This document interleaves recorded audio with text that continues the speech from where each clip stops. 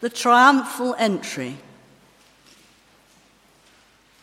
As they approached Jerusalem and came to Bethphage on the Mount of Olives, Jesus sent 2 disciples, saying to them, "Go to the village ahead of you, and at once you will find a donkey tied there, with her colt by her. Untie them and bring them to me. If anyone says anything to you, tell him that the Lord needs them, and he will send them right away." This took place to fulfill what was spoken through the prophet. "Say to the daughter of Zion, 'See, your king comes to you, gentle and riding on a donkey, on a colt, the foal of a donkey.'" The disciples went and did as Jesus had instructed them.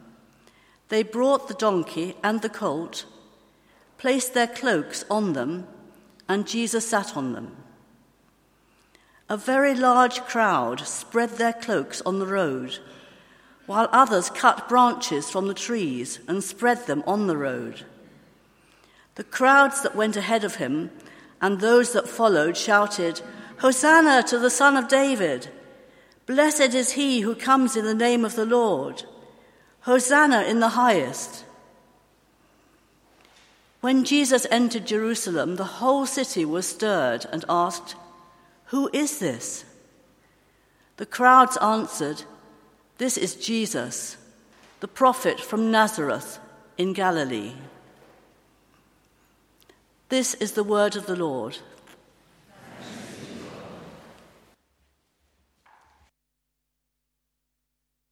Without wishing to bring politics into the pulpit unnecessarily, I wonder what you make of Donald Trump.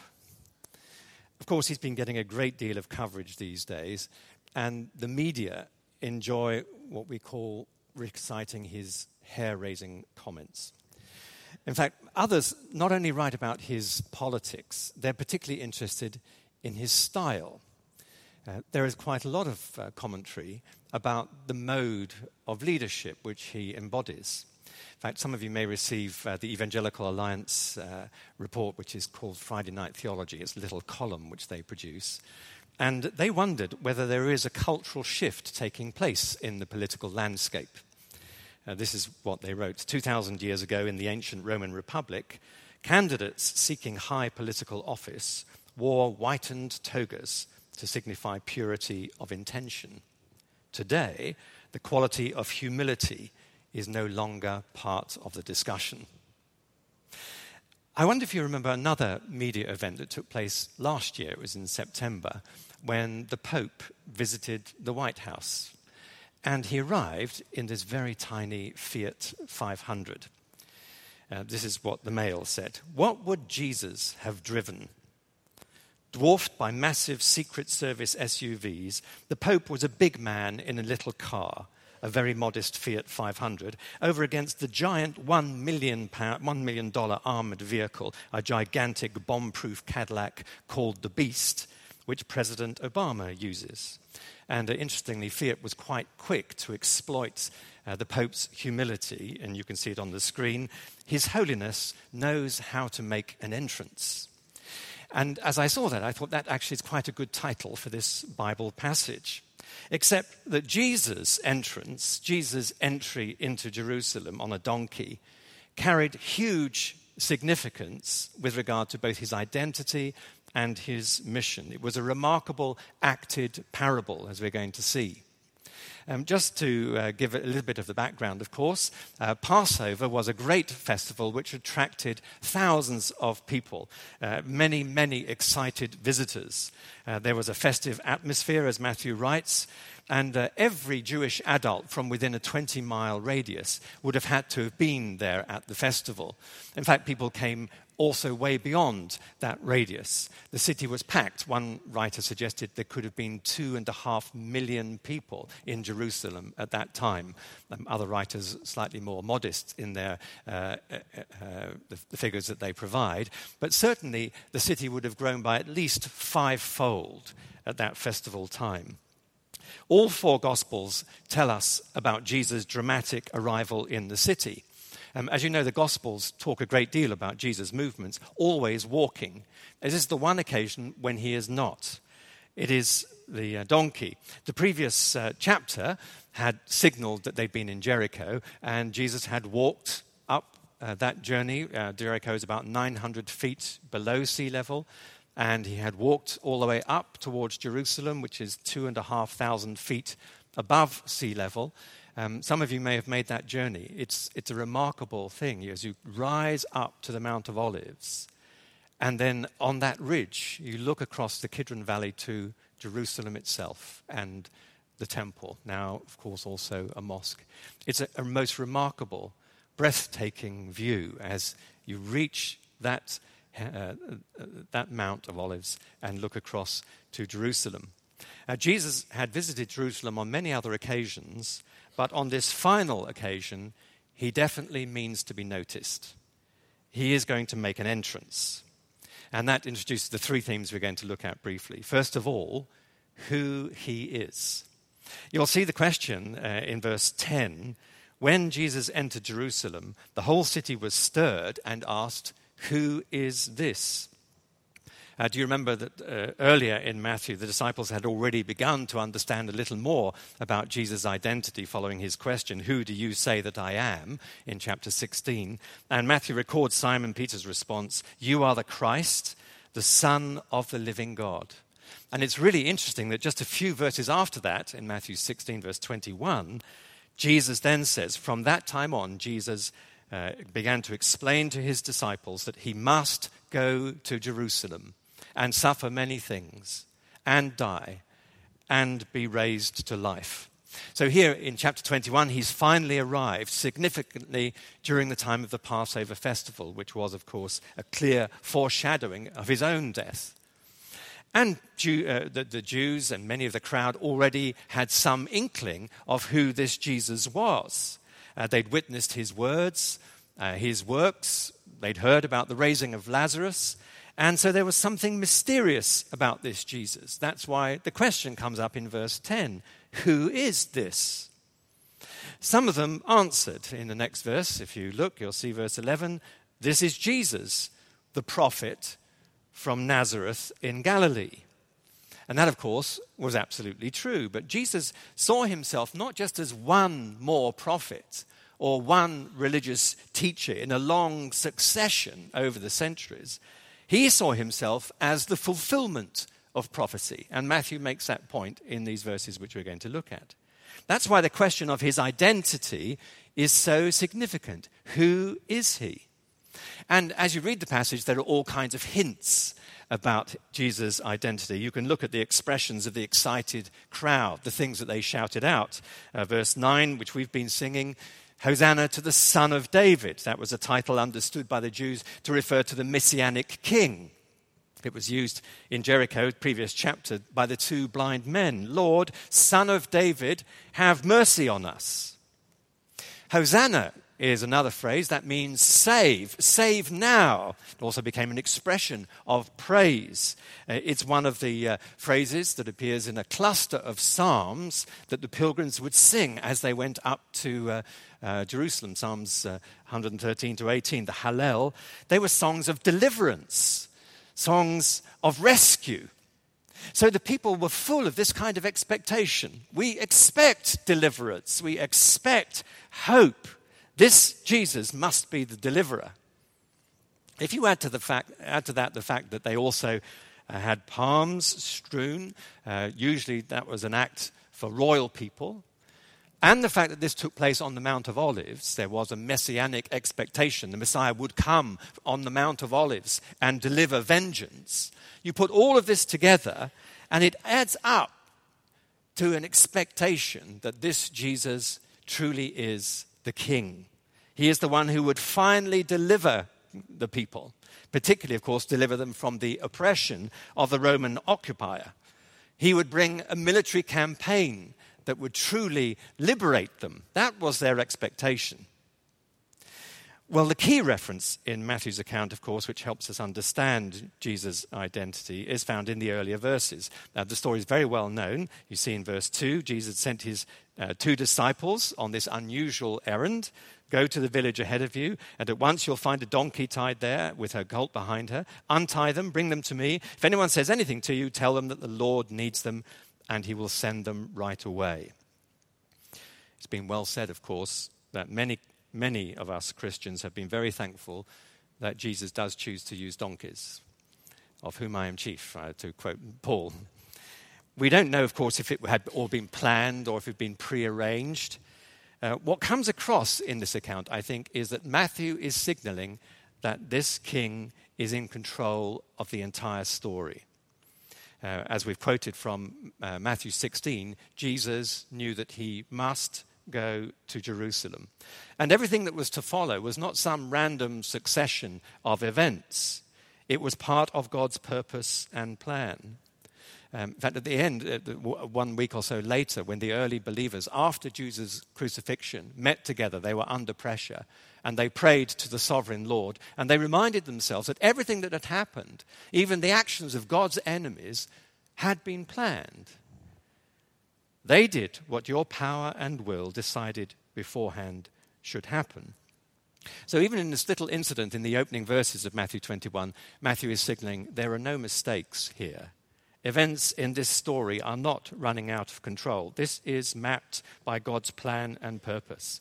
I only highlight this because Christian believers around the world, especially Christian believers under pressure, take huge comfort from this truth, which is true today as it was in Matthew 21, that the king is in control. I take huge comfort from that as I read the papers, or indeed in our own lives we experience those things which might look different to us. Well, that then leads that little acted symbol of the choice of a donkey and a colt not only says something about Jesus' identity, but also his mission. That leads us to the next big question, that is, why he came. And verses 4 and 5 help us. This took place to fulfill what was spoken through the prophet. Say to the daughter of Zion, that's a word for Jerusalem, see, your king comes to you, gentle and riding on a donkey, on a colt, the foal of a donkey. Well, this is the point.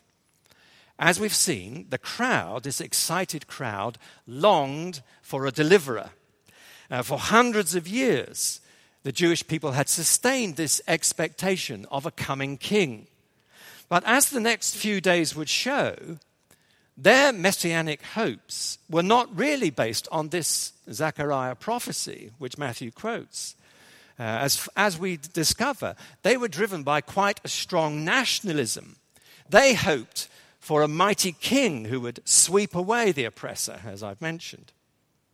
Listen to what Zechariah prophesied exactly in Zechariah 9, verse 9. Rejoice greatly, O daughter of Zion. Shout, daughter of Jerusalem. See, your king comes to you, righteous and having salvation, gentle and riding on a donkey, on a colt, the foal of a donkey. He will proclaim peace to the nations. His rule will extend from sea to sea and from the river to the ends of the earth. So both the symbol of the donkey and these prophetic words of Zechariah signal that this truly was the entrance of the king. But this king had a very different mission from some military campaign. It's often pointed out, of course, that he didn't come on this white charger of the military general. He didn't come in $1 million, 8-ton presidential beast. He came meek and humble on a donkey. I don't think we should miss the symbolism because it says something about God's strategy, God's mission strategy, and also about Jesus' own leadership style. In fact, it's significant, just a few verses on, beyond the section which we read in verse 15. We've been singing about it, actually, in our first hymn. Do you remember in verse 15, the religious leaders were indignant that it was the children who were declaring praise to Jesus. And so Jesus quotes from Psalm 8 as a Psalm of David, where David says, the praise of children will silence God's enemies. It's a lovely psalm about who we are. It's a psalm about our identity, but it picks up that theme.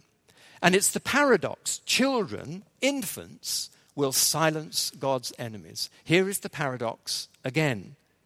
As Paul said to the Corinthians, God chose the weak things of this world to shame the strong. He chose the lowly things of this world so that no one will boast before him.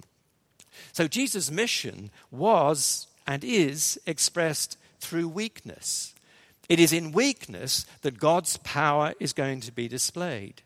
And that is actually a principle for the whole of the Christian life.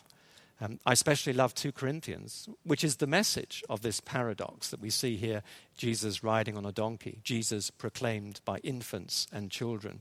2 Corinthians is all about experiencing the model of Jesus, knowing God's power in weakness. I first was taught 2 Corinthians by my father. I think I was 7 or 8 when he said to me that Christians are like tea bags. Their real strength is drawn only when they get into hot water. That is what the theology of 2 Corinthians, that's the heart of the gospel. God's power seen in weakness. God's strength being drawn upon in these vulnerable moments. Paul realized that through all the ups and downs of his life, God's power would be seen in that weakness. Well, this triumphal route that Jesus embarked on led not to some show of force or military power. As we know, it led to suffering and to humiliation.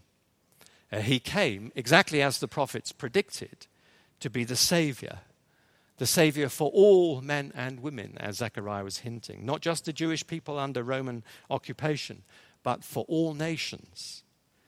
Zechariah predicted this kingdom would be a peaceful rule. It would be characterized by righteousness, by gentleness. The king would bring salvation and peace. This universal rule, which now we rejoice in all around the globe as God's people in Jesus himself. So this is why he came. In fact, Matthew records in the previous chapter, Jesus clearly knew why he was going to Jerusalem. And that's explained in verse 17 to the disciples. As he was going to Jerusalem, he said to the disciples, the Son of Man will be betrayed. They'll be condemned to death. He'll be mocked, flogged, crucified. On the third day, he will be raised to life. And then in a little section about leadership, which Donald Trump, I think, and all of us ought to read, he then goes on to say in chapter 20, verse 28, the Son of Man did not come to be served, but to serve and to give his life a ransom for many. So this king, riding on the donkey, had come to seek and to save, to give his life a ransom for many, to be the Savior and Lord of an innumerable international company. Men and women who've turned from sin and accepted the freedom that this king brings. Well, let me ask a final question, and that is, how do we respond? It's very interesting if you look again at the passage. Matthew tells us how people responded in verse 10. Actually, Dick France, who used to teach here in Oxford, has pointed out that in chapter 2 of Matthew, when the Magi came looking for the King of the Jews, Matthew records all Jerusalem was troubled. But now, when the king does arrive, verse 10, the whole city was stirred. The word literally means shaken. It's the word from which we get our word seismic. So the impact of Jesus' arrival was profound, almost earth-shaking. And the following few days of the story remind us of the profound change of mood in that excited crowd. The people who had welcomed this king, who had waved their palm branches, who'd thrown down their cloaks, who'd shouted their praise, now became a hostile mob. Simon quoted this. It was no longer Hosanna, it was crucify. As we've seen, Jesus knew what was coming. In Luke's account of this event, he describes Jesus coming up onto that ridge. Do you remember a moment ago I described this climb up to Jerusalem, up to the Mount of Olives. And Jesus reached that ridge, looked across the Kidron Valley to Jerusalem. And do you remember what Luke said happened? Jesus burst into tears. As he looked there, this is Luke 19, if you, even you, had only known on this day what would bring you peace, Jesus said. But now it is hidden from your eyes. So this man of sorrows was grieved by the fact that on that day when he arrived, so many of his people would close their eyes, would close their hearts and their minds to the truth of Jesus' identity and mission. On the Mount of Olives that day, the people wanted a king on their own terms. And that's rather the case for some people today as well. They want a king to fulfill their aspirations and hopes. But this Jesus, this king, came to Calvary. He came to take away our sins. He came to introduce this new kingdom of peace and righteousness, to restore us to what we should be. And this is the extraordinary paradox of this story, and indeed of the whole gospel, I think. He is the king who comes to rule the hearts and lives of people like us. The king who chose a donkey. The king who chose to wash people's feet. The king who chose to be scourged. The king who chose the agonies of the cross. The king who chose to bear God's wrath. And now this king comes to rule the nations in righteousness and peace. So I think these questions of the story, this Palm Sunday account, are very direct. Who is this? What is his mission? How do we respond? And our answer to those questions will not only radically impact every aspect of our lives now, but also our destiny in eternity. Luke goes on to record Jesus' prediction that the city over which he would weep would one day be destroyed. Those words are in the account in Luke 19. It happened in AD 70, as you know. They had refused to welcome this king. They rejected, they crucified the true king. So actually this king brings deliverance or he brings judgment. Jesus' words are very poignant at the end of the Luke narrative. You did not recognize the time of God's coming to you. And as I was preparing, I was thinking actually it's relatively easy in a Christian or post-Christian country like Britain, and actually in churches all around the world, for people to sing their hosannas along with the crowd. But what really matters is that we understand who this king really is, and that we truly welcome him into our lives. We wholeheartedly bow the knee to this king. And in words which underline the gentleness, the meekness of this king, this Lord and Savior this morning, let's hear Jesus as he appeals to us again in the words which Matthew wrote a few chapters earlier. They'll come up on screen. Come to me, all you who are weary and burdened, and I will give you rest. Take my yoke upon you and learn from me, for I am gentle and humble in heart, and you will find rest. You will find peace for your souls. Let's pray together.